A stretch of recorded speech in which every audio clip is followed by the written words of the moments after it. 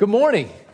It's really good to see you this morning. My name's Brandon. I'm one of the pastors on the ministry team today, and today is a first.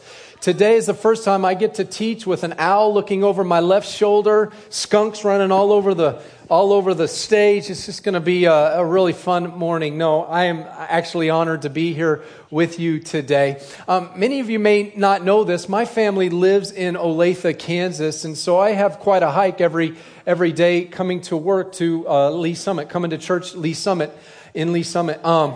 I drive a stretch of the road on 135th Street between Schweitzer and Metcalf that I have now affectionately called the Chicken Strip.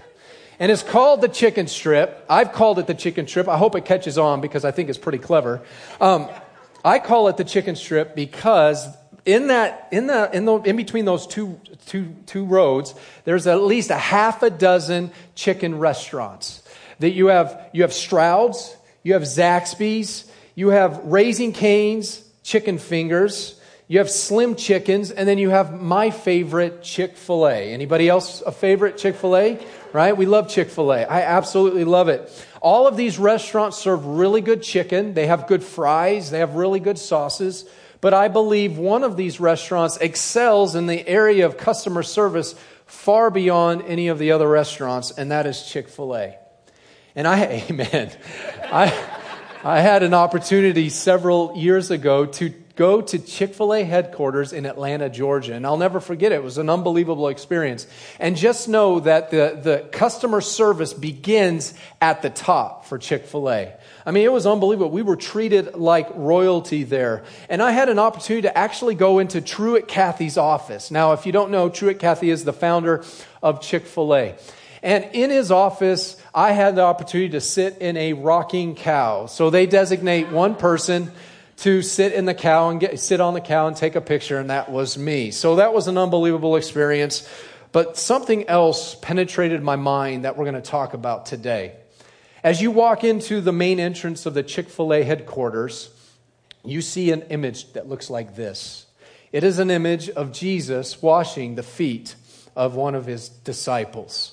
This image has left an imprint in my mind, and after today, I pray that it leaves an imprint on your mind as well. Because every Chick-fil-A team member, when they go into the headquarters of Chick-fil-A, they are reminded of this incredible demonstration of Jesus. This recorded event of Jesus washing the feet of the disciples has absolutely revolutionized an entire organization's culture of customer service. And I believe has been a model for other fast food restaurants in our community. And so we're going to press in on this story in just a few minutes. We are wrapping up our series called The Love Revolution, and we have been challenged to be a church not just in our community, but for our community. Pastor Christian in week number 1 delivered a powerful message that reminded us that we need to do something.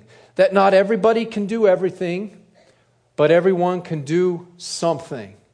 And so nearly 300 individuals have already signed up to be a part of our Love Week. We are super excited about the impact we're going to make in the next couple weeks during our Love Week. Last week, Pastor Ryan shared an incredible message where he challenged us to be reminded that God has placed us in our communities, in our neighborhoods, to make a difference, to make an impact in our neighborhood. And this week, as we go out and into our communities, I hope to inspire and challenge you to serve like Jesus.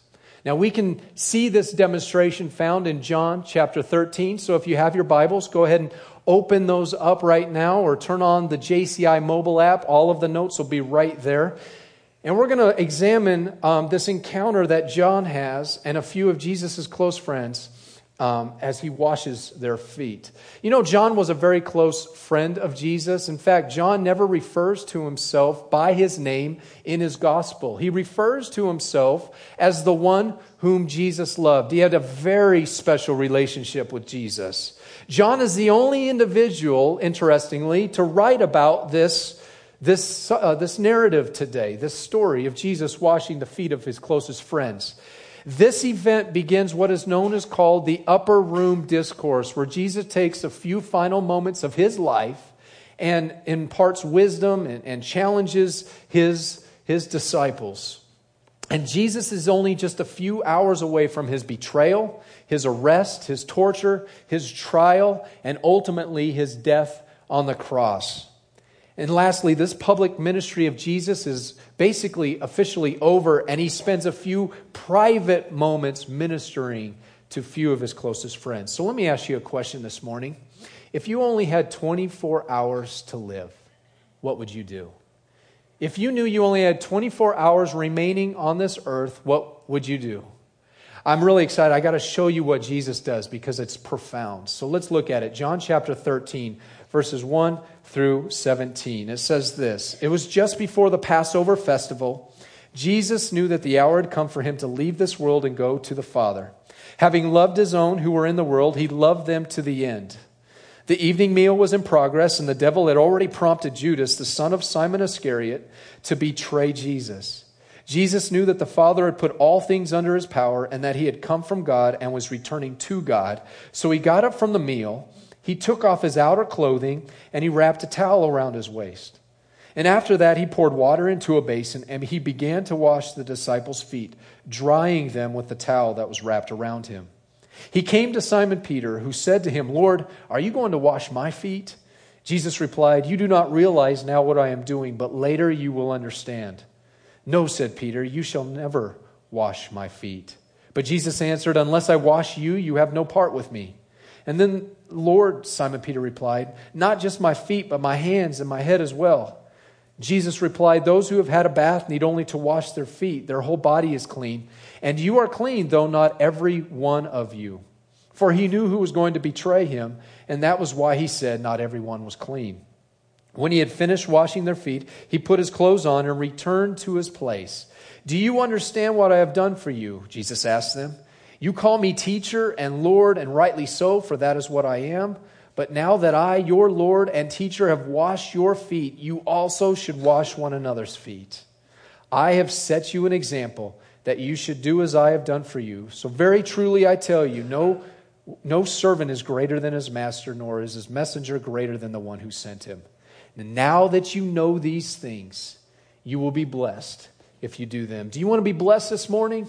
Do you want to bless your neighborhood? I think if we take into account what Jesus is demonstrating here today, it will bless you as it has blessed my heart. Now, this is a familiar story to many of us that have grown up in the church. And if you have not grown up in the church and faith is an unfamiliar thing, perhaps you've heard of a story of Jesus washing the feet of some of his closest friends. We're going to look at this story very closely. How did Jesus serve? As we look at the life of Jesus, how did he serve others? I think we're going to find three specific things. Number one, serving others was the mission of Jesus.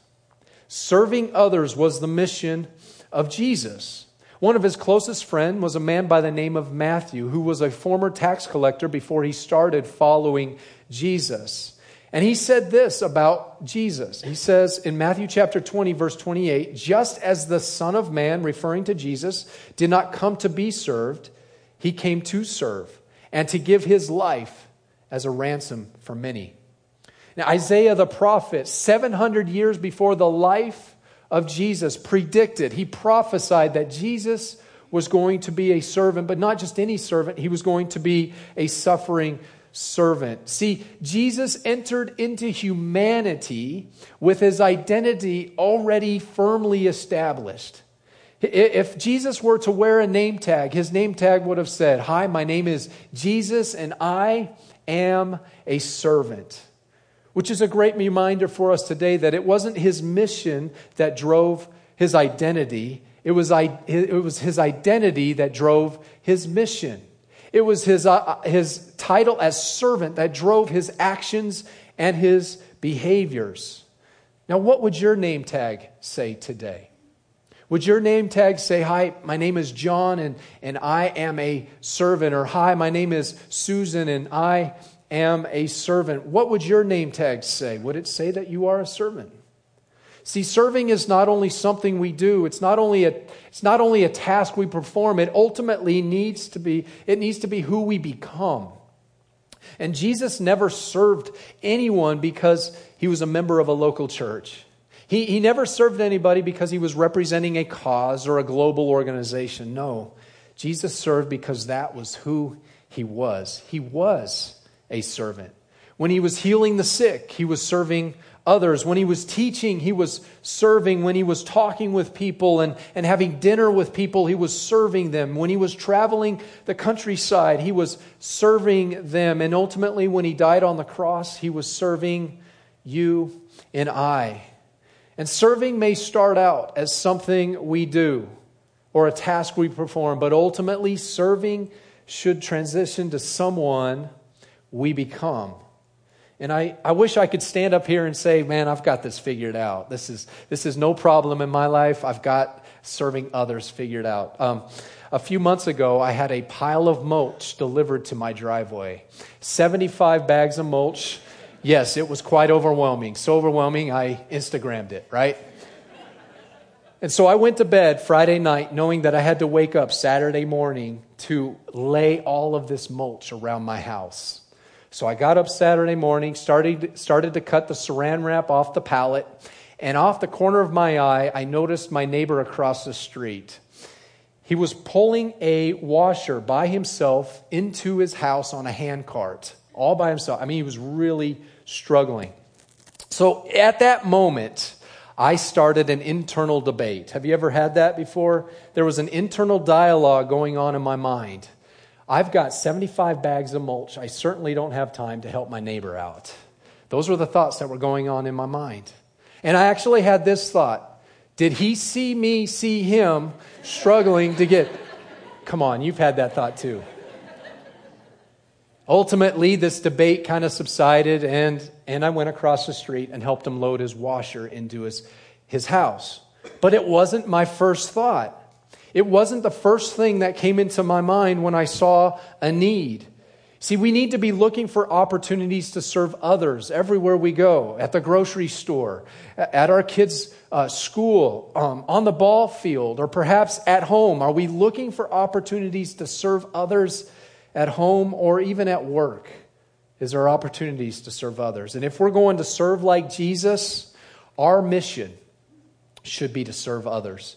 Serving was the mission of Jesus. And second of all, serving was the attraction of Jesus. Serving was the attraction of Jesus. Take a look at what his friend Matthew writes about in Matthew chapter 4. He says this about Jesus. Jesus went throughout Galilee, teaching in their synagogues, proclaiming the good news of the kingdom, and healing every disease and sickness among the people. News about him spread all over Syria, and people brought to him all who were ill with various diseases, those suffering severe pain, the demon-possessed, those having seizures, and the paralyzed. And he healed them. Large crowds from Galilee, the Decapolis, Jerusalem, Judea, and the region across the Jordan followed him. You know, about a month ago, Garth Brooks was the attraction in Kansas City. Maybe some of you went to one of his concerts. He did 7 shows in 6 days. Every single show was nearly sold out. Almost 115,000 people went and saw Garth Brooks perform here at the Sprint Center. 115,000 people. And all he does is play a little guitar and sings a little bit. But 2,000 years ago, Jesus was the attraction. Just the Galilean region alone, it had approximate population of over 300,000, which had about 200 small villages. And Matthew reminds us that he was not only attracting people from Galilee, he was basically attracting people from all over the Middle East. People were attracted to Jesus. And do you know this, that people were attracted to Jesus well before they understood the significance of who Jesus was? They were attracted to Jesus well before they understood that Jesus would ultimately come to be the Savior of the world. His actions were attracting the rich and the poor, the religious and the irreligious, the young and the old, both men and women. And ultimately, his actions proved to be a bridge for deeper conversation and life transformation. Friends, in just a couple weeks, we have an incredible opportunity to build bridges. I mean, ultimately, that's our purpose of the whole Love Week and the whole Love Revolution is to build bridges. You're going to have an opportunity to lay mulch, but you're not just laying mulch. You're building bridges. You're going to have an opportunity to serve others food, but you're not just serving them food. You're building bridges. When you donate suits and shoes and athletic equipment, you're just not donating stuff. You're building bridges. And in one of the greatest sermons ever told was by Jesus, and he said it. He told us why. He said in Matthew chapter 5, verse 16, "In the same way, let your light shine before others, so that they may see your good deeds and," here's the why, "to glorify your Father in heaven." That's right. And so ultimately, our actions are the attraction for others to see God.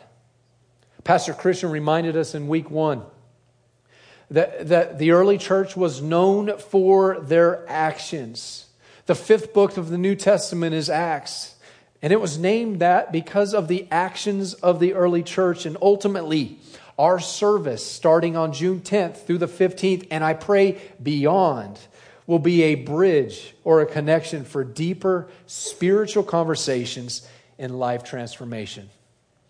Do you want to reach a neighbor that you know that's in your community that is far from God? Serve them first. Do you want to reach someone at your work that you know needs a relationship with Jesus Christ? Try serving them first. Do you want to reach someone in your own home that desperately needs a relationship with Jesus Christ? Try serving them first, because our actions will be the attraction for others to see God. So consider your actions this week as I have considered mine. Were people attracted to you because of your actions, because of how you serve them? In your service to others, were others drawn to you for deeper, more meaningful conversations because you served them? Serving was the mission of Jesus. Serving was the attraction of Jesus. And then thirdly, I love this, love was the inspiration for Jesus to serve. Love inspired Jesus to serve. Let's go back to our narrative today, recorded by John, one of his closest friends. He writes this in verse number 1 of John 13. "It was just before the Passover festival. Jesus knew that the hour had come for him to leave this world and go to the Father. Having loved his own who were in the world, he loved them to the end." You know, as a final proof for his love for his disciples, Jesus does something absolutely radical. He washes their feet. And if we're not careful, when we read Scripture, we may just gloss over the significance of this selfless act that Jesus does and miss something extremely powerful as we try to apply this into our lives. How can we apply this into our lives? Number 1, serving requires a posture of humility. Serving requires a posture of humility. Look at verse 4. "So Jesus got up from the meal, took off his outer clothing, and wrapped a towel around his waist." Jesus prepared himself for an act that would leave a permanent imprint in the minds of his closest friends and ours today. I mean, that's what I remember about Chick-fil-A headquarters. I remember that statue. I can still see Jesus kneeling down with his clothes that are off his body and just that towel around his waist, washing the feet of his closest friends. He removed his outer clothing. He put on the apron of the lowest servant, which was an incredible, incredible act of humility. C.S. Lewis reminds us that true humility is not thinking not thinking less of yourself. It is thinking of yourself less. Like Jesus was literally prepared to use the shirt off of his own back and wash the messy feet of his friends, and then put the shirt back on. Like the mess of his disciples, his closest friends, it didn't bother him. You see, a servant has a heart of humility who daily thinks of himself less and others more. Secondly, serving requires an awareness of needs. We need to be aware of the needs around us. Look at verse 5. "After that, he poured water into a basin, and he began to wash his disciples' feet, drying them off with the towel that was wrapped around him." You know, washing feet in biblical times wasn't only a courtesy, it was also a necessity. Let's time travel for just a moment 2,000 years ago, okay? If we were to time travel, and if you were to wear shoes in biblical times, you probably wore sandals. They were open-toed. You didn't walk on pavement or pavers. You probably walked on dirty roads, live animals all around, right? And poor sewage. I mean, they didn't have really good sewage. So if you take all of that and you put it all together, you get one thing. You get really dirty feet. And when you entered the house of a friend or someone you were going to have a meal with, usually the lowest ranking servant, usually a non-Jew, would wash your feet. I mean, this was even a job that Mike Rowe from Dirty Jobs would have curled his nose at, right? I mean, he's done some crazy, weird things, and this probably would have been one of those. I don't even like to wash my own feet, let alone other people's feet. And yet, Jesus saw the need. He saw the need. The wash basin was probably in the room the entire time. 12 grown, responsible men probably stepped around it, maybe stepped over it, but only Jesus on that day saw the need and was willing to do the act. And once again, he used this as a final teaching moment and a demonstration of his incredible love for some of his closest friends. So are you aware of the needs in your community? I know we don't all come from Lee Summit community, but are you aware of the needs that exist within your community? But let's just take a look at some of the needs that exist within the Lee Summit community. For every 100 people that live close to you in Lee Summit community, for every 100 people that live around this church campus, 4 have cancer. 16 have no idea how they're going to pay their bills this month. 7 struggle with depression so severe that they have actually thought about taking their own life. 3 are grieving the loss of a loved one. 7 are alcoholics. 14 have severe anxiety. 8 have lost their jobs. For every 100 people that live in the Lee Summit community, 80 of them did not attend church today, did not go to church today. And 60 out of 100 people that live in the Lee Summit community do not have a personal relationship with Jesus Christ. The needs are all around us.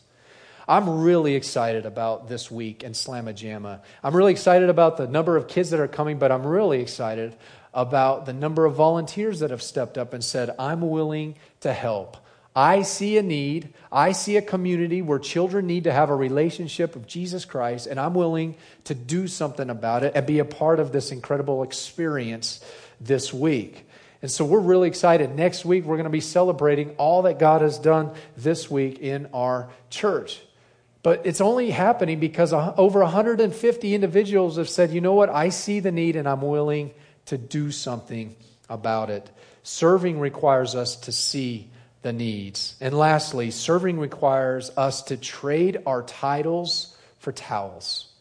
Serving requires us to trade our titles for towels. Take a look at verse 14 one more time. Now that I, your Lord and teacher, have washed your feet, you also should wash one another's feet. I have set you an example that you should do as I have done for you. In verse 17, now that you know these things, you will be blessed if you do them. You know, in the New Testament alone, Jesus is referred to over 50 different titles and 50 different names. But in this one incredible act of service, he dropped all of those titles, he dropped all of those names, and he picked up just one, and that was servant. One of my favorite authors named Max Lucado, he describes it like this: hands that shape the stars now wash away filth. Fingers that form mountains now massage toes. And the one whom all nations will one day kneel now kneels before his disciples, hours before his own death. Jesus' concern is singular. He wants his disciples to know how much he loves them. So maybe like me, maybe your titles have been more like excuses. Man, I'm just too busy. I've got this huge pile of mulch I've got to take care of. I'm way too busy to help my neighbor. I'm not really aware of the needs around me. Or I don't really have the resources to truly make a significant impact. My prayer today is that you are reminded that love was the inspiration for Jesus to serve. And sometimes you just need to say yes.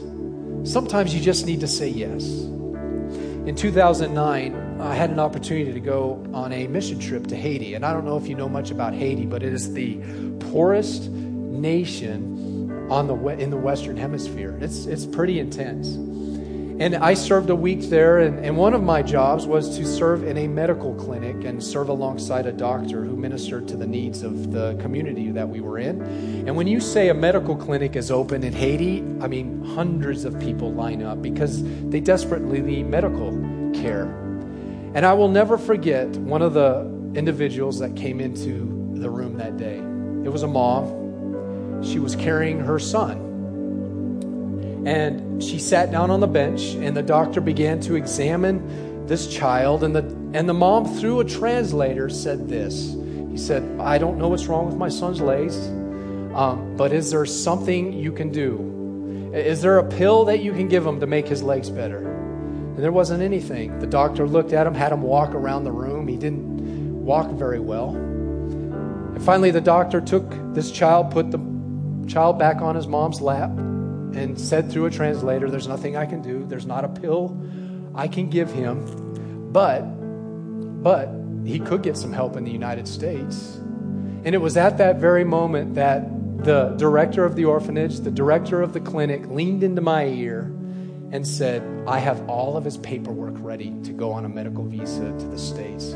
All he needs is a host home. That's all he needs. He needs a host home. She said, I know you work at a very large church. Would you mind just asking? Just ask some people, would they mind hosting this child to get him the medical care he needs? And I said, certainly I'll ask. Not a problem. I'll make the ask. As this mom picked up this child, I caught the eyes of this boy one more time. And it was at that moment that God grabbed a hold of my heart. It wasn't that the child was saying, I need help. As he looked into my eyes, the child was saying, I need you. I need you. And so I went home after that trip, and I had a conversation with my wife, and I said, hey, I met this child. He needs some medical help. Do you mind? What do you think about us hosting him? And you know what? She said, yes. Without batting an eye, she said, yeah, we can do that. Over the course of a few months, Peter came into the United States. We got him the medical attention he needed.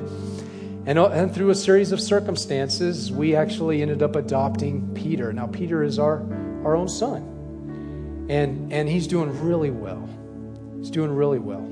And all we had to do was say yes.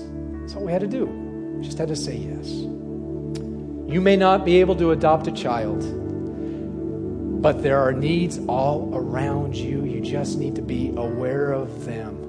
And we want to help you with that. We are providing you every opportunity to serve in the Lee Summit community. So if you have a moment, just take out your bulletin. And inside your bulletin is a card that looks like this. It says Revolution at the top, Love Week 2017. We know hundreds of you have already signed up to be a part of this Love Week initiative starting next Saturday. So thank you so much for doing that. But if you have not had an opportunity to sign up, can I challenge you today to do so? Fill out this card. Say, yes, I want to make a difference. Fill out your contact information. Choose a day. Choose a time. Turn it over. Choose an opportunity to serve. And then we'd love for you to put your shirt size on there so that we can give you a t-shirt just as a reminder for serving. At the end of the service, take this to the back and put it in one of the boxes. And we'll get you connected this week with an incredible initiative. We hope that you do that, but if not, we'd love to encourage you to donate. Inside your bulletin is a Love Week donation list.